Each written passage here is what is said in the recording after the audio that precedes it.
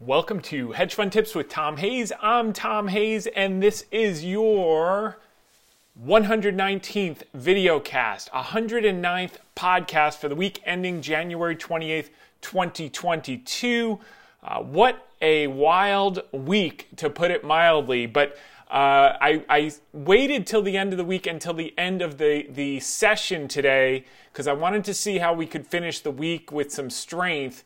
And we'll go into a lot more, but what's most interesting is here were the sectors today. I want you guys to take a look at this, and gals. Tech was the top performer, followed by biotech, up 3.47%, followed by the NASDAQ, up 3.14%. The worst performers were energy and banks. So we've been saying that was going to happen for the last few weeks. It's starting to happen. When everyone wants it, help them out. We've taken down our energy and banks materially in the last few weeks in order to fund our new big position in biotech, and we white knuckle added a lot of biotech this week, and this morning in particular it was like, oh, but it was that exact same feeling. I'll never forget going into the 2016 election.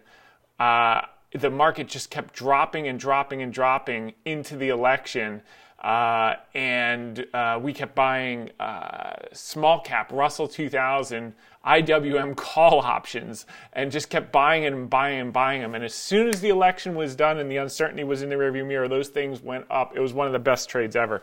So that's how I felt buying biotech this morning, but it's been incredible, and I think that's going to be a home run here. So we'll talk about that in greater detail, but this was just huge because everything that everyone was saying about what should happen from the Fed's hawkishness, the exact opposite happened. The old saying, the market is designed to fool most of the people most of the time, and I could just see it. All of the people that you hear from that now love energy and banks, they were the same ones when we were talking about them in 2020 and pounding the table. They were the same ones saying, you're crazy to buy banks, you're crazy to buy energy, we don't need those anymore, et cetera, et cetera, et cetera. Tell the Europeans, why don't they run their, why are they so worried about their natural gas? Why don't they just run on windmills and solar panels? I mean, what's the problem?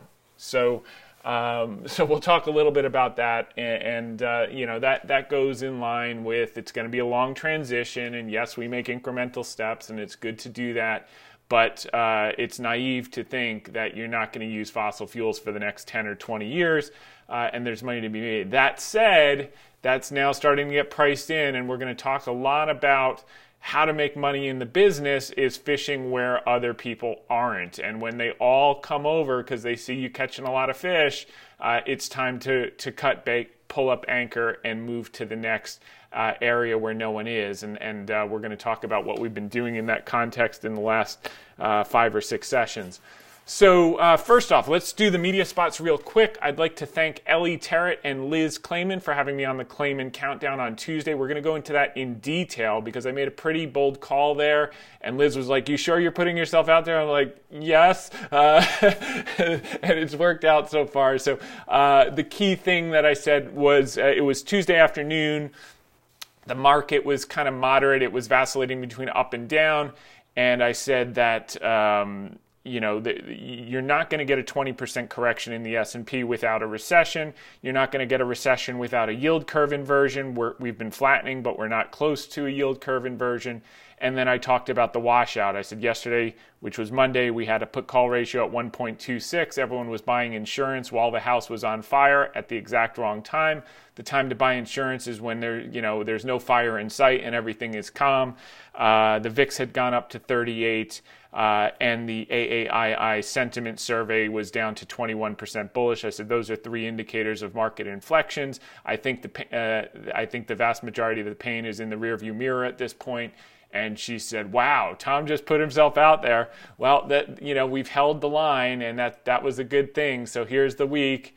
That was Monday. That was Tuesday on the Klayman Countdown. We held those lows from Monday. We said that the major pain was in the rearview mirror, and now we're taking off into the close, which is really, really exciting.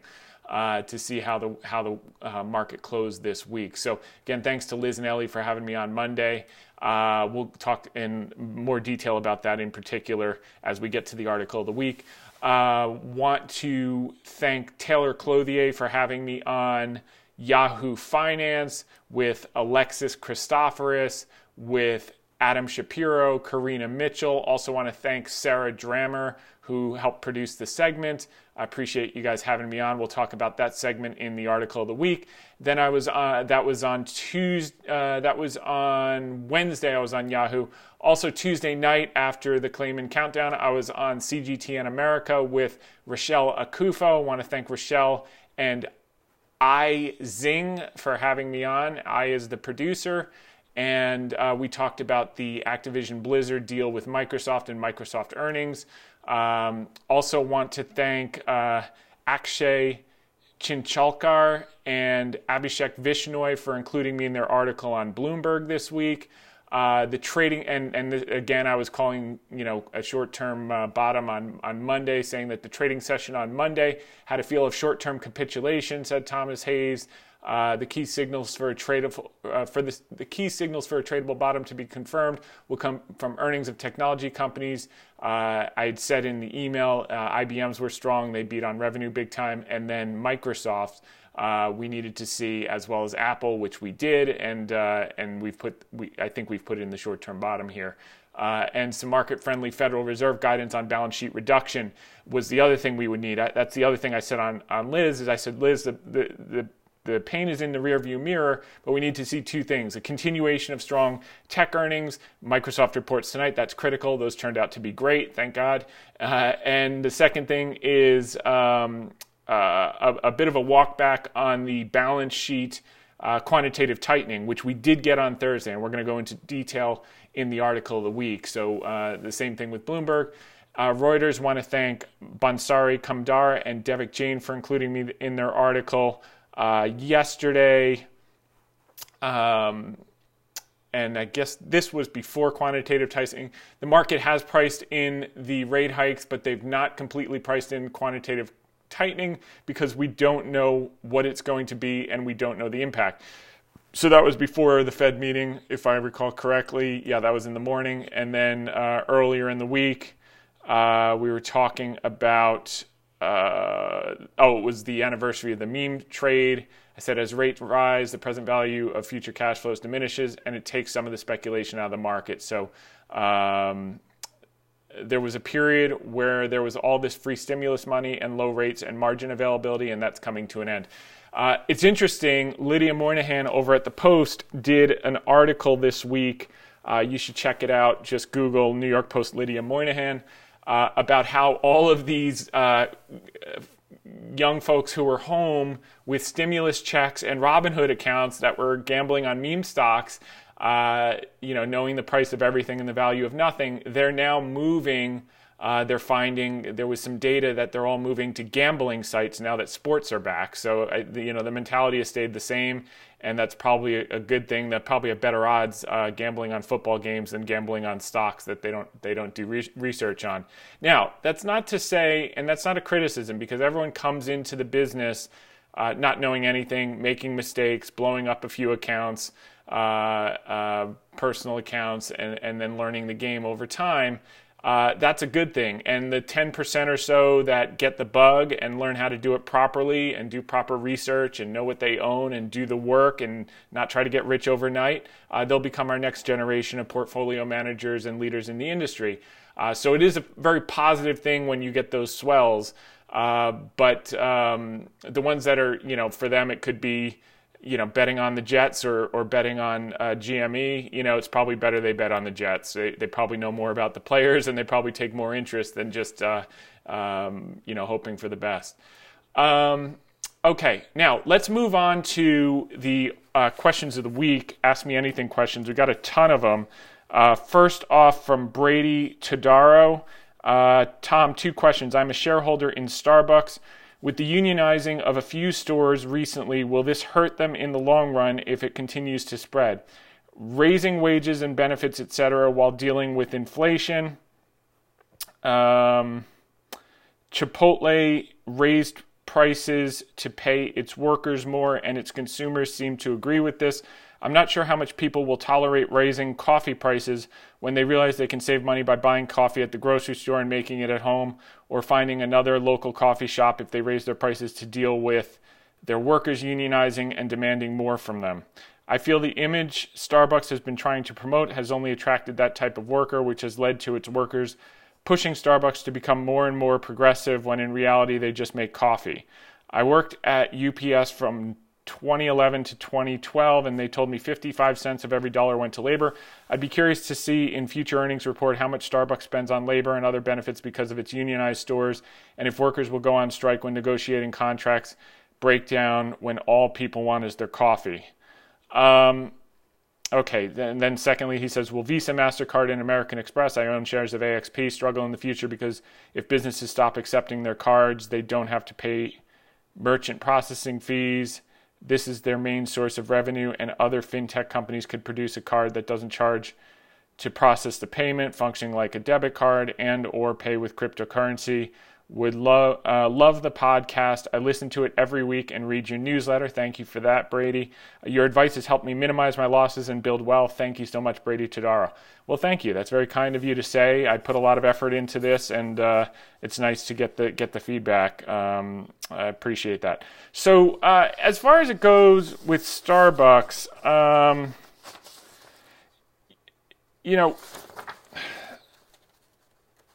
the key thing here is that someone sent me a question about companies trying to be woke or something like that. I mean, look, the bottom line is Starbucks is not going to destroy their business to appear progressive or to appear like they're pro-union, because they're not. It's a money-making business. They answer to shareholders. If you look at Nike, which is a very woke company and progressive company, that's marketing. That's really what it comes down to, because you got to just think about where do their sneakers come from. If they were really progressive and they were really woke, they would have people in the U.S. Manufacturing the sneakers at high wages in union shops, and they would just take less profits because it's better to spread the wealth all around. But they don't do that. Instead, they spend millions of dollars on commercials to pretend that that's their image because it resonates well and it sells more sneakers. So as far as Starbucks goes, they have a certain image that they project, and the public likes it, and that's what they're going to continue to do. But, I traveled to Key West this last week, and you walk into the, you asked about American Express, you walk into the American Express Centurion Lounge at LaGuardia. There are these two fancy machines on the counter by the bar, and you walk up to it, and it says, cafe latte with oat milk, cafe latte with dairy milk, espresso, cappuccino decaf, cappuccino super cappuccino, espresso, blah, blah, blah.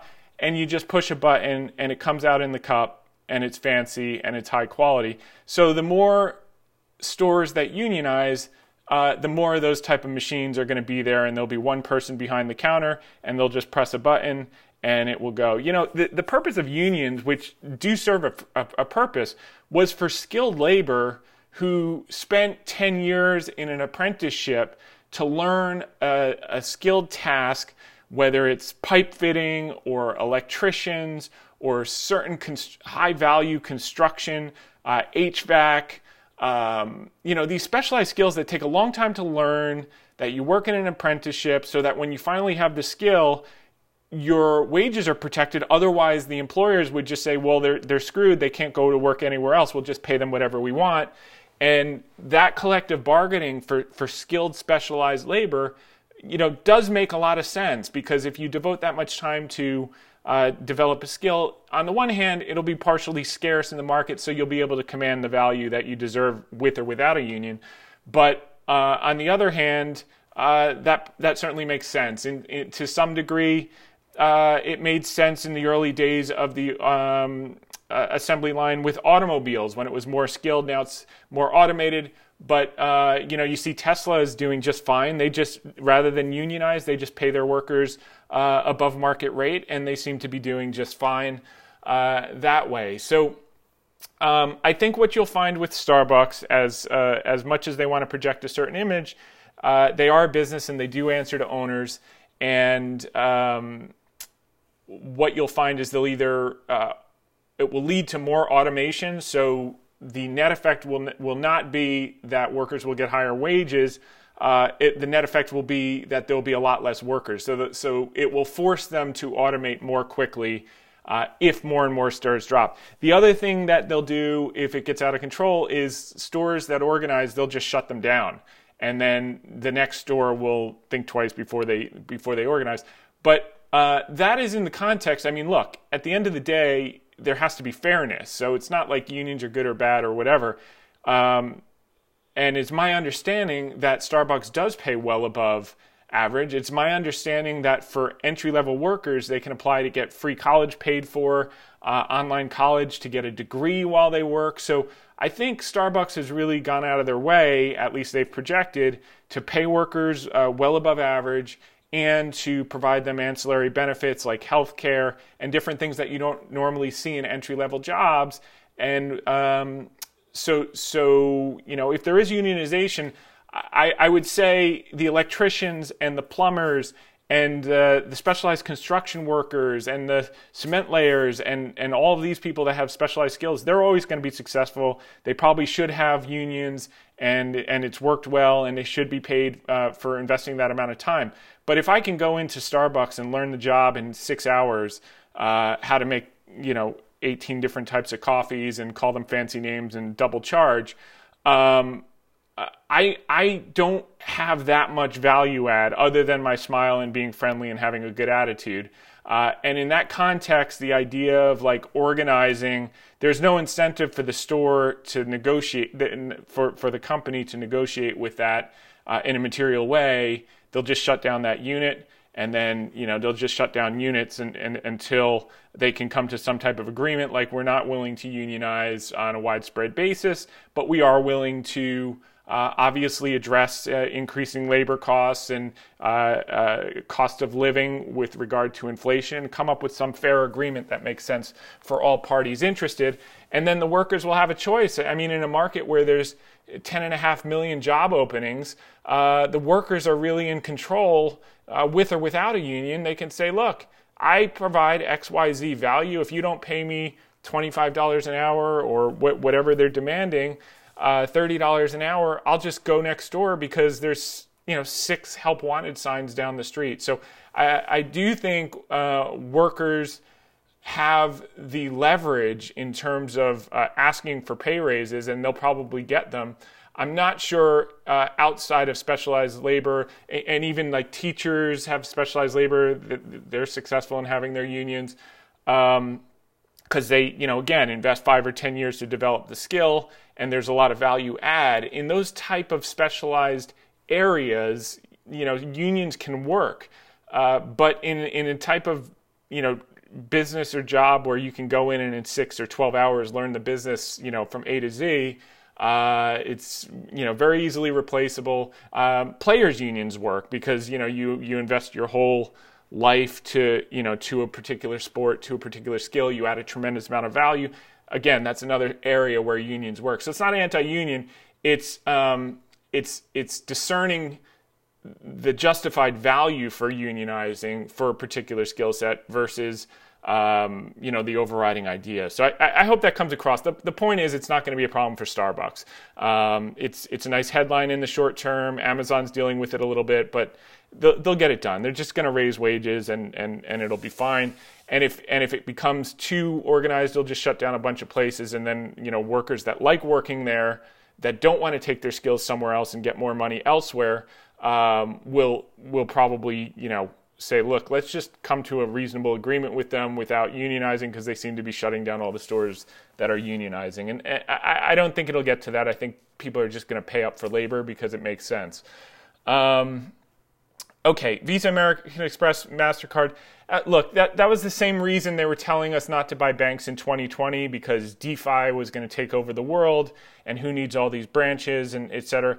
Things take a long time to change. I mean, look at the real estate brokers. They're making 6%, 100 years later. It makes 0 sense in theory, but in reality, that structure is in place. People accept it, and therefore it persists.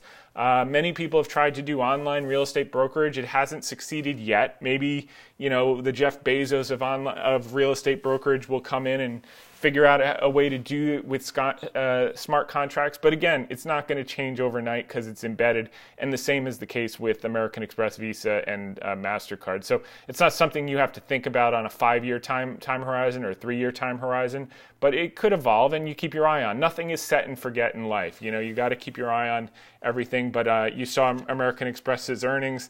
They're on top of it. As far as MasterCard, I have a friend who works there. They are, they're not asleep at the wheel. Let's just put it that way. So thank you for that. Next, Ben, first name only. Tom, you mentioned something a while ago regarding registering BABA differently with one's broker. Does this apply to simply buying BABA through an online broker? Yeah, I mean, you can either, we own the Hong Kong shares 9988. So we originally bought BABA. By the way, Munger owns BABA, so it's not going to be a big issue. There was a legislation proposed in Congress this week that put a little pressure on the shares about moving it from 3-year timeline to 2-year timeline if they don't comply. So that's why I didn't want to think about that anymore. So I just switched them out to Hong Kong shares. It was 8 for 1. I can always switch it back. It's a small transaction fee to do it. It has no impact on valuation, but I don't have to worry about the possibility of delisting. And even if you own the BABA and it got delisted tomorrow, they'd probably give you the Hong Kong shares anyway. So not a big deal, but you could do it with Interactive Brokers. You can probably do it with most brokers. Depending on the brokerage, you'll either get the Hong Kong shares if they can do the currency, which would be 9988, or you'll get a placeholder. I think it's BABAF is the Hong Kong placeholder, which is also fungible and can be transferred for shares. 2, has BABA bottomed, or might 108.70 not hold? I think it's bottomed. I think it retested this week on that week news. There was 2 things this week that put pressure on China stocks. One was there were rumors on the trading desk, which I think are unfounded, that SoftBank is blowing up because what's his name, Sergio Marcion or something, like the guy who ran Sprint, is leaving and he wants $1 billion, and Masayoshi-san has a 25% position in Alibaba. It's their biggest position, so there's fear that all of their venture investments are going bad, and therefore they'll have to sell Alibaba to get liquidity. And there was, structural issues. And I think, by the way, there were structural issues throughout the market this month as far as tech. All the people that were overweight these high multiple, no earning stocks in the last 4 weeks had to unwind, and people who had leverage to crypto had to unwind. So there were probably a lot of blow-ups. That's why you saw the volatility. I think that's coming to a head here. I think that's largely in the rearview mirror.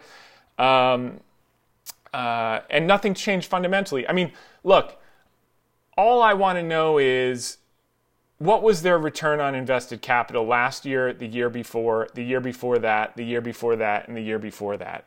And if it's above market return on capital, and they're compounding at 15 to 20% every single year, so they've got COVID last year, maybe it went down to 15%.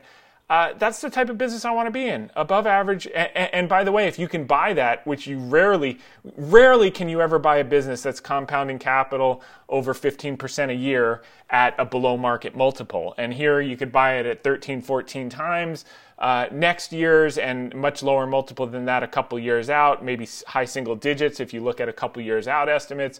With continued top line growth, yeah, it goes down from 30 to 20. Earnings, goes from 20 to 15.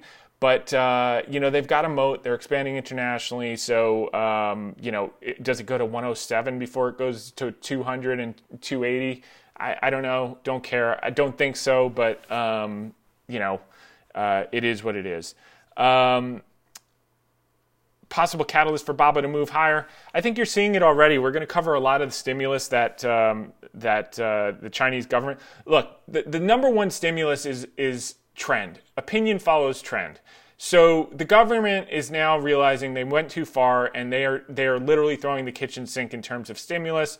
They're now basically telling the portfolio managers in the country, basically, we effed everything up. If you don't buy the stocks, we're going to, take you out back behind the barn and kill you. So all the mutual fund managers now have to buy the stocks that they destroyed with their overzealous regulation and heavy hand. But it is what it is. I mean, this happens every 3 to 4 years. It's painful in the short term. It creates an unbelievable opportunity, and you just got to sit through. And we'll cover some of that this week in terms of under the surface. When you got the fish hooked, that fish doesn't want to come up to the boat, and no one's going to give you free money. They're gonna give you some white hairs before they let you make a multi-bagger. And that's just the way the world works. Otherwise, everyone would be, super wealthy. And the fact of the matter is, most people get spooked because they don't know what they own, and they're impatient. They try to get rich overnight, or they haven't done the homework. If you've listened long enough, you're not in that camp, or my message wouldn't appeal to you. Buy high quality when it's on sale.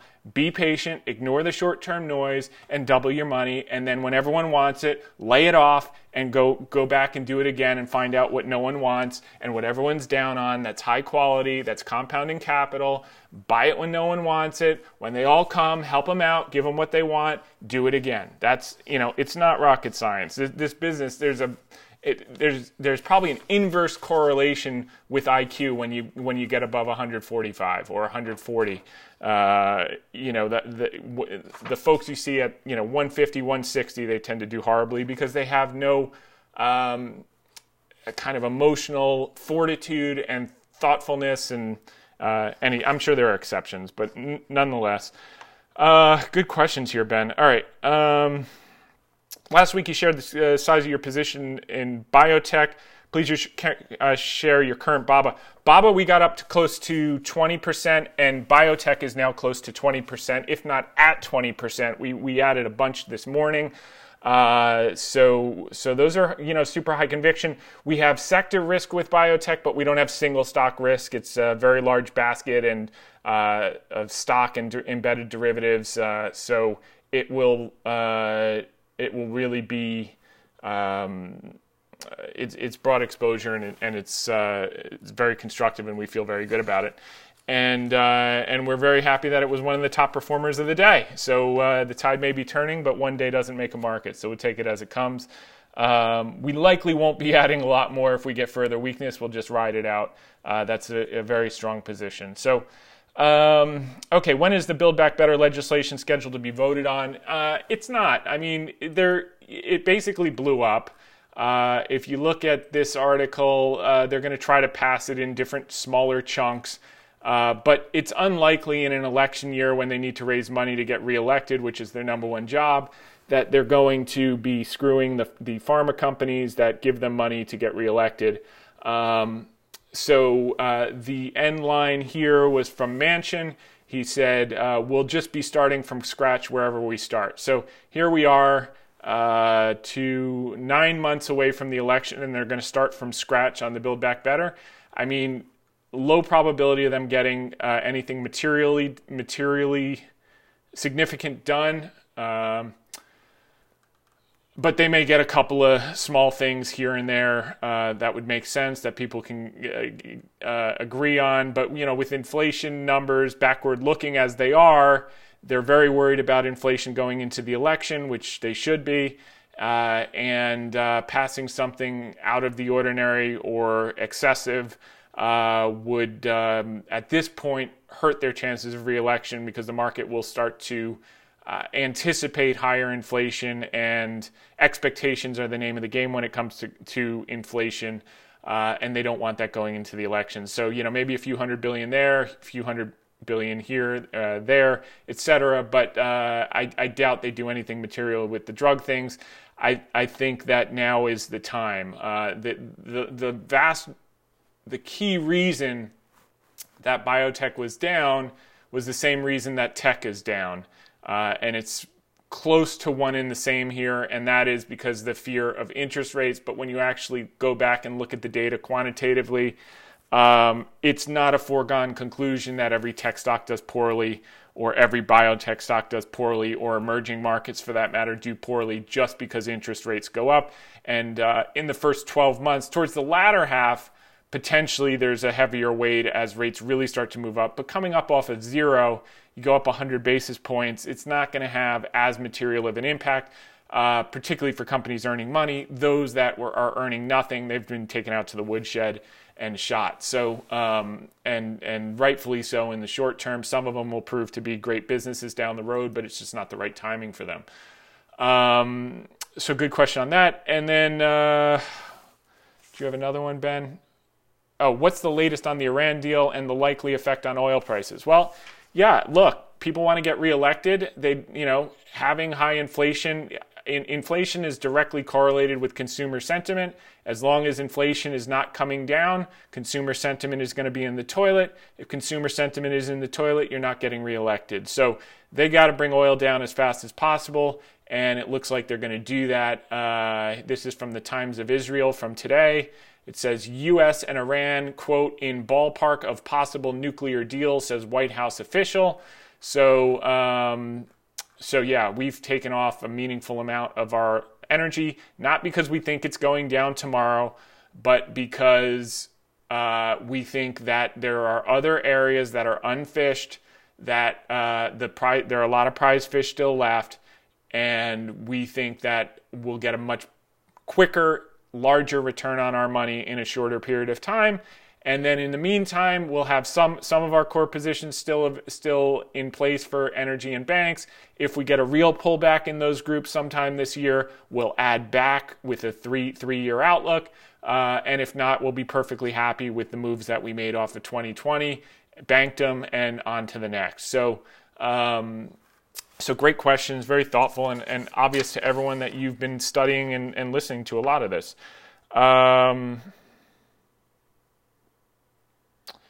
Okay. Let's see. I think you sent me multiple emails. Okay, Ben. Again, another podcast question. Your excellent Thursday website sentiment article included the following regarding two reasons that the IBB-XBI have underperformed: overhang in drug pricing with the BBB legislation unlikely to pass, as well as reduced demand from lower doctor and hospital visits during COVID. Two questions: when is the BBB legislation scheduled to be voted on? We just covered that.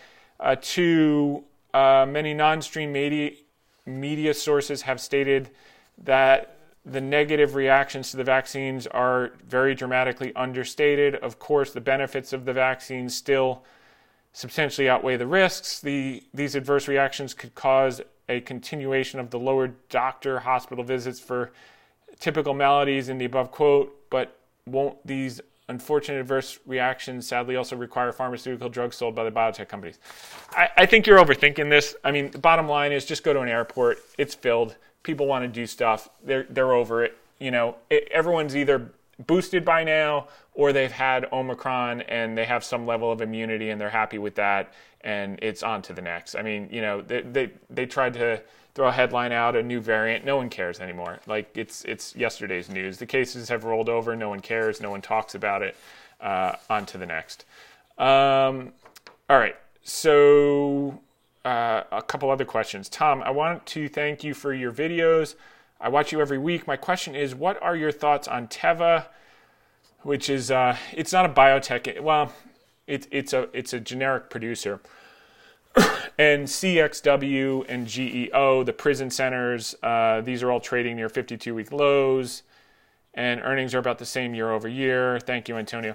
Yeah, you want to look at forward earnings. I mean, the prison things are fine. They thought they were going to cancel them once Biden came in. He promised to cancel them. He hasn't canceled them. They're probably okay. It'll take a few years for them to continue to recover, but you'll probably be okay there. Teva got a bad ruling on their opioid liability, so that's going to be in the doghouse for a little longer, but I think over the intermediate term, that's something you can accumulate and manage your risk by size, because you can't predict what the courts are going to do per se, but they'll find a way through it, and I think that's going to be probably a multi-bagger, but that's going to be a 3 to 5 year story. Thanks for the video, Tom. Look forward to seeing the biotech. Okay. Thanks for a great video cast again. I would like to start a portfolio for my kids. Boy 1-year-old, girl 5 years old, so at least 15 to 20 years before they get it. I'd like to know your opinion on what's the smartest to invest in. For example, a single ETF or multiple ETFs, stock or combination. As it's a long position, I don't really want to buy and trade a lot, just buy and hold. Yeah, and you probably want to do that for tax benefits. Look, you could do two things. The Buffett strategy is the easiest. Just buy a total market ETF. You could get the Vanguard VTI is a good one. Vanguard Total Index VTI. It's a low-cost way. You get broader exposure to the market, or you can just get the one that tracks the S&P 500, SPY. So he suggests to his family 90% in that, 10% in treasuries, just in case, something crazy happens. You have some cash to weather through in the short term until it recovers. So that would be, with a 15 to 20 year horizon, I wouldn't have a horrible time talking about that. If you want something a little bit more volatility dampening with lower returns, you could do like 20% international ETF, like IXUS or VXUS, 20% in the US, which would be like VTI or SPY. You could do 10% emerging markets, EEM or I think VWO, 20% in REITs, which would be your alternative exposure and partial inflation hedge. IYR or VNQ, I think, are two options there. And then volatility dampeners, you would pair like TLT and TIP. So Treasury inflation protected securities with long bonds. Long bonds give you appreciate when you have market crashes, so that'll give you cash to put to work in equities. When market crashes, TIPS will hedge you against inflation. The bottom line is you don't think about any one of them in isolation, because no one would buy long bonds with rates so low, but you would buy them as a volatility damper, but it's going to be a drag on returns just so you sleep better at night. But you could do 1, 2, 3, 4, 5. So that's 6 ETFs and just set it and forget it, or rebalance once a year if you're in a non-taxable account. Again, this is opinion, not advice. So go to hedgefundtips.com, click on terms. But I think Buffett's way with that type of time horizon, 90% in a VTI and 10% in cash or bonds, treasuries, is probably a reasonable way to go, because you're going to get the compounding and you're owning 500 of the best businesses in the world. So that's for Kashganja or Bart in Belgium. Thanks. Wow, Belgium. Cool. Okay, Sam Swisher here.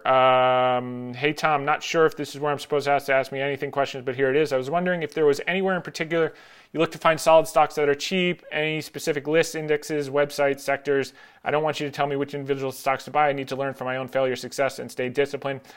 If the reason people invest is to make... okay. So one thing I suggest to all new entrants into the market, read every Warren Buffett annual letter. Go to berkshirehathaway.com. They're free. And then read Intelligent Investor by Ben Graham.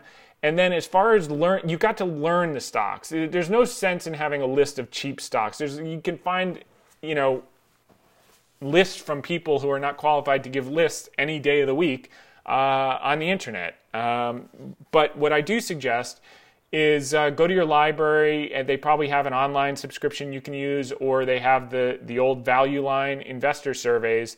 They cover about 2,000 of the largest companies in America, and they have a one-pager on each company, and every day just learn 5 new companies. That's it. And within, a year, you'll know basically all 2,000 companies in a small way. And then you'll just learn more and more as you learn more, and you'll see how they evaluate them. You'll see what's quote unquote cheap. You'll be able to see how they compound or lose money for shareholders. You'll see if they expand the share count or contract it by doing buybacks. But I would start there. That's the best way to learn it. And that's what Warren Buffett did. And back in his day, it was Moody sheets. But if you see pictures of nowadays, you'll see the value line binders behind him. He still goes through the value lines all the time. It's simple, but it works. And that would be my greatest suggestion. I think that is the record by 3 times on the most number of questions we've ever gotten Ask Me Anything questions. But the feedback I'm getting from everyone is that you learn probably more from the questions than from me flapping my gums, or at least you like the questions. So that's a good thing. All right, let's go through a lot of stuff this week because it's been a pretty wild week. This is from Sarah Ponzek. She used to work at Bloomberg. The average S&P bull market correction has been 14% throughout history.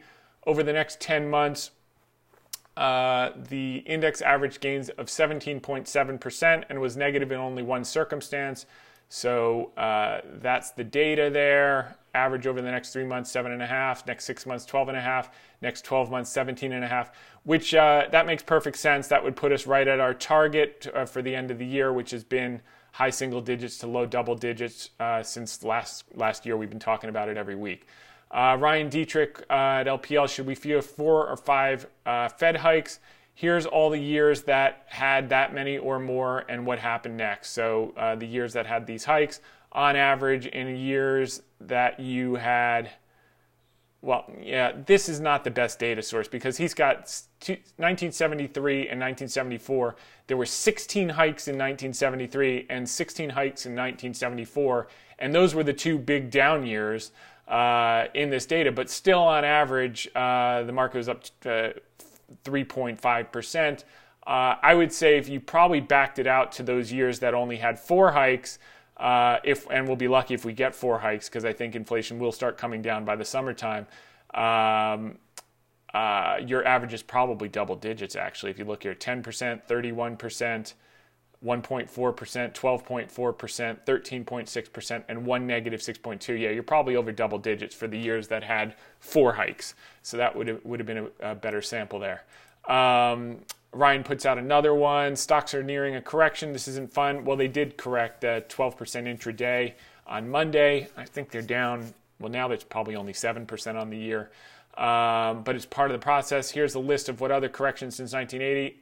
Up a year later, up 25% on average and higher 90% of the time. 2 years out, it gets even better. So he did all the corrections since 1980.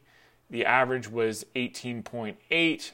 1 year off the lows, on average up 28% off the lows. But if you're down 18 on average, so, net 6 or whatever it is, and then 2 years after up 37%. So it just kind of shows you it's just a normal part of the bull markets. Macro Charts put this out, investor sentiment at historic pessimism. We covered this in our weekly thing on the AAII sentiment, but he goes a step further. He says, even in 2008, similar spikes led to violent bear market rallies. And lastly, when investors got this negative, the tech crash was over. So you'll see all these green dots, and you can see how the S&P responded, and that's where sentiment is right now. And we covered that in the last article that that individual investor sentiment was completely flushed out. The other thing you hear is, margin debt is at all-time highs, not if you actually measure it properly, which would be against the value of the index. So in absolute terms, if I say, car prices are crazy, but I don't adjust them for inflation, I don't really have a good metric. And here, if you measure it against the indices, we're nowhere near the highs before the great financial crisis, and people have delevered quite a bit. Margin debt is a percentage of the Wilshire 500, so PROFPLUM 99 put that out on Twitter. Macro Charts put another one out, which I think this is focused on tech. NASDAQ investor sentiment is worse now than it was in March of 2020. That was the bottom that we called in Market Watch. The article you can see on our website. I think our article was on March 19th or something, and the market bottomed the next day, which was pretty damn close, close enough for government work. And it said that's an extremely aggressive bearish posture. Bearishness has fallen to such an extreme that it supports a significant stock market rally. And it shows the level of sentiment, how low it got, and it it's lower than where it was at the pandemic. That's mind-boggling. So I think we saw the first recovery leg today on that basis. General market stuff. This is key. After 3 weeks of absence, stock buybacks are back. There's over $1.2 trillion of stock buybacks, and as companies report and their blackout period unwinds, they're going to be, U.S. corporates are the largest buyer of equity market in 2020 with $975 billion of demand, the best year on record. This is roughly $245 billion per quarter. The next blackout is March 14th, so they're going to be back in the market. This is between now and March 14th. This is $5.5 billion per day during this stretch. 8% of the S&P is currently in the open window. This matters for the index level as much as not being in the market also mattered. So expect the buyback money to start to flow back in, and this is really good research from Goldman via Zero Hedge. So thanks for putting that out to Tyler. Okay, the market in stocks. This is very interesting. This came from Ned Davis through Business Insider. And we put out a lot of these indicators every day, and you guys can look at them or not look at them, but we find them helpful when you look at all of them together. No one is a magic bullet, but they all help in concert. So the bull market in stocks will have a new lease on life if this technical indicator flashes, research firm says. January decline in stocks has bulls on notice as volatility surges and several technical support levels are broken. Ned Davis suggests investors monitor momentum to gauge if stocks will recover. Another round of breath thrust would signal the cyclical bull has a new lease on life. So what is a breath thrust? I pulled up the NASDAQ version of the breath thrust. And what you're going to see here, the most important thing you need to understand is what happens on average when it gets this negative. So we're at negative 55 here. The last time it only got down to negative 42 during the pandemic. So that just shows you the level of negativity and panic selling and blow-ups and that type of thing. Last time it did it before that was right here in December of 2018, the last time that Powell blew up the market, and monster rally after that. The last time before that was 2016. You had a couple more weeks, but on balance, you were at the bottom. The crash had already happened, and then you recovered those high in a few months, et cetera, et cetera. So this looks good on that level. I think we're here, and I guess if this updates, you'll see that this red turned black. I don't know if I think they wait till 6 o'clock to update it. All right, same thing with the New York Stock Exchange. We'll take a look at that. NYSE breath thrust. It's down at negative 55. During the pandemic, it got to negative 53. A few more days, and then it just took off. Same thing in 2018. It's right here, literally at the lows. 2015 at negative 60. It had crashed. It took a few more weeks, then it made new highs. And then what was this? This was May 2012, again right at the low, and then it took off. So this is a good indicator. It looks like it's at an extreme. We covered that last week, all the NASDAQ ones that were at extreme, and they've started to turn. Here's another one from today. Again, lower than right at the levels of the pandemic low, and it just ripped from there. So this is the NASDAQ cumulative volume ratio 10-day average. So everything's pointing in the right direction, and today confirmed it, which is why I waited till the close to start the podcast videocast. Some biotech news. Biogen sells stake in biosimilars venture to Samsung Biologics for $2.3 billion. We're going to start to see more and more deals in the biotech, and that's going to help ramp up the space. That's going to be a key catalyst moving forward. The companies that have been stale, they're going to start doing deals. They're going to buy others, buy their stock, do spin outs. They're going to create value because shareholders are going to demand it. This came from today. Boeing might be making a new plane. That would be really good news. That's from Al Root over at Barron's. We'll see if that rumor proves to be true. Stock's been weak on the earnings because they had a $5.5 billion charge on the 787 delays, but they did turn free cash flow positive for the first time since early 2019, and they increased production of the 737 MAX to 26 jets a month. They also announced this week an order for 4 777 freighters from China Airlines. So that is a big olive branch. I'm sure the Chinese government wouldn't allow that if we weren't moving in that direction, and more importantly, if they didn't need them. And that implies that the management promises that the 737 MAX would be up in the air by the end of this month or now very soon.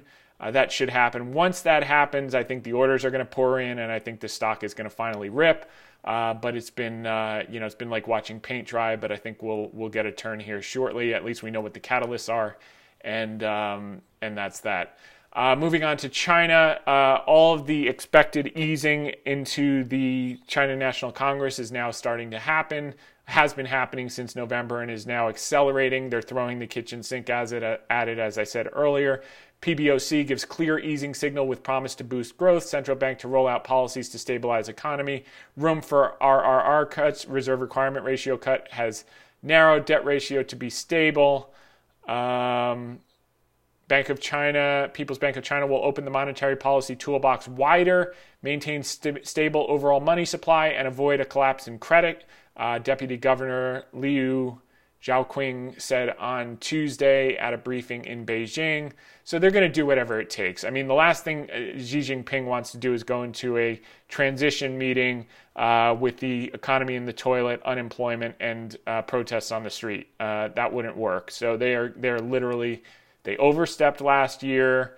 They had to bring some of these companies in line, but they went over the top. Now they got to rein it back. And this happens every 3 to 5 years, and it's nothing new. So China urges banks to boost lending after slow start to 2022. So they want to increase credit. They're doing everything. PBOC issued window guidance this month. Central bank is loosening monetary policy, diverging with the Fed, which is why we think it's going to be one of the best trades of the year. While the rest of the world is tightening, they'll be easing, and that story hasn't changed. So Pledge to Open Toolbox puts focus on less known options. So they're going to be using deposit rates, FX purchases seen as potential options. Structural tools, window guidance could lead to more lending. And they started that last year with $183 billion to small businesses. I'm sure they're just going to open the spigots, and they're going to open them quickly. China urges banks to boost property lending on default fears. So they're winding down the Everbank, which we talked about months ago, that they'd break it up into multiple parts and nationalize some of them. They're doing that. China's seen cutting rates once more before July, analysts say. Okay, so more and more. China stocks glimpse light at the end of the tunnel. China's central bank is tilting dovish as Fed and most other central banks increasingly lean the other way. China started eating more aggressively, blah, blah, blah. All right, so similar stuff. Maybe they'll ease up on the COVID stuff, or they won't even have to, the way the curves are rolling over around the world. China's national team rushes to save stocks after bear market signal. This is their local market, CSI 300. So they've got their kind of plunge protection team out there, and they're telling all their local mutual fund managers to buy stocks, and they're going to do what it takes. Local media reported 7 of China's largest 10 fund management companies, including eFund Management, GF Fund Management, were putting money to work this week. State-owned Securities Times published a story on the front page that blamed domestic institutional investors for the downdrafted onshore listed stocks for their short-term investment outlooks. In case you forgot, you shut down a whole multi-billion-dollar industry with hundreds of thousands of jobs over the summer. Can you blame them for maybe taking a step back and catching their breath for a few months before putting money back to work and trying to guess which industry you were going to shut down next? Well, that said, I guess they've given the green light: buy stocks or we'll kill you. So that's good. We know the first one in. It's like driving in the fast lane in the highway. You always want to be behind the guy in the M5 that's going to get the ticket. So, all right. So, all right, China managers heed state call to invest in stocks after stumble. Win and Sand stock will thrive with Macau overhang fading. Those are ones we've loved for a while, and now they're starting to move, so that's a positive thing. This is by Lawrence Strauss and Barron's. China's personal luxury market grew 36% last year despite COVID-19 challenges. That's good. They can get some of that stuff on Alibaba. And then House's China bill calls for scrutiny of the U.S. investments there. It could be a big deal. This is for Reshma Kapadia. She tends to be very bearish on China, although she wrote a bullish article this week when the stocks were up. Opinion follows trend, but she's worried about this China, the America Competes Act, which would move that timeline in for them to meet the U.S. auditing standards from 2024 to 2023 if it gets passed, number one. And number two, it doesn't matter. We've already transferred our shares to Hong Kong shares anyway. It's just more noise. So that's that. Bank of America actually reiterates the buy on Alibaba. They took their price target down to 203 from 209, but came out with a bullish upgrade. And then Alibaba's stock is attractive. Morningstar upgraded the stock and went into all the reasons why. You can read that at their website. And then Reshma actually had a positive article, which was surprising. She's just been bearish for the last, forever. She said, watch out for a turnaround in the year of the tiger. And she goes into the easing, and most of the pain is in the rearview mirror in the Goldman Sachs report that we've covered in recent weeks. So it's good to see that. Opinion follows trend. They're starting to bottom, and more and more people will hop on once they're up 20, 30, 40%. Goldman shrugs off rate hikes to bet on emerging market stocks. Emerging market stock valuations, which, by the way, China's 35%. Alibaba is one of the biggest weights. So they're basically saying buy China, which they'd said in their other reports about buying China. But emerging market stock valuations are near their lowest level since 2007 versus U.S. shares. Emerging market economies poised for stronger growth in 2022. And we moved to overweight in emerging markets in November. Looking cheap, good value. Here's the chart that we showed you weeks ago. Emerging market stocks relative to the U.S., cheapest since 2006 and 2007 levels, with growth picking up because they're easing while we're tightening. So that's all positive. Okay, go where the fish are, stock market and sentiment results. So we went to Key West. This is me with my older daughter, Mimi. This was one of the barracudas we caught, which was pretty awesome. Almost as tall as Mimi. So last week I took the family down to Key West for a little R&R. Since we only had 5 days, I tried to pack in as much activity as possible. Parasailing, jet skiing, snorkeling, dolphins, and deep sea fishing. By far, the most fun for me was deep sea fishing, and it was the most successful outing I've ever experienced. I credit my wife, Caitlin, for doing the proper due diligence and hiring the best captain on the island to take us out. This was mutton snapper right here, big one. We got that, and these are the two barracudas, and then a bunch of yellowtail snapper, and I forget what that one's called, but we're getting it mounted for Annabelle. She wants to put it in her room, so she takes after Daddy. So this was the mutton snapper before. Then we took it to this awesome seaside cafe, I think. Anyway, it's right on the beach, and they cooked it up for us, and there's like the same amount on the other side of the French fries. You just can't see them. I did it blackened. It was fantastic. This is her catching it. So you see, it's interesting. These fish look actually really small on the pier. Look how small that looks. And then you actually see how large they are. They're enormous. I mean, and look at it next to Annabelle. That's our 7-year-old superstar swimmer. And then this is a grouper, which I don't know why we didn't get this one cooked. You can't, certain seasons you're not allowed to. We had to throw that back, and we had to throw the shark back. There are some fish you can't eat because of seasons and different restrictions. By the way, if you're on the podcast, you're going to get cut off in 30 seconds. Go to hedgefundtips.com, scroll down to the video cast. You can fast forward the YouTube video to minute 60. You will pick up word for word exactly where you left off, and you can also go back if you wanted to see some of the images and charts we were talking about. You might find that helpful, but that's where you're going to get the rest of it, and we've got probably another 10 minutes of important, very important stuff to cover actually in this article, so you don't want to miss it. Okay, so Captain Billy and his partner Ryan have a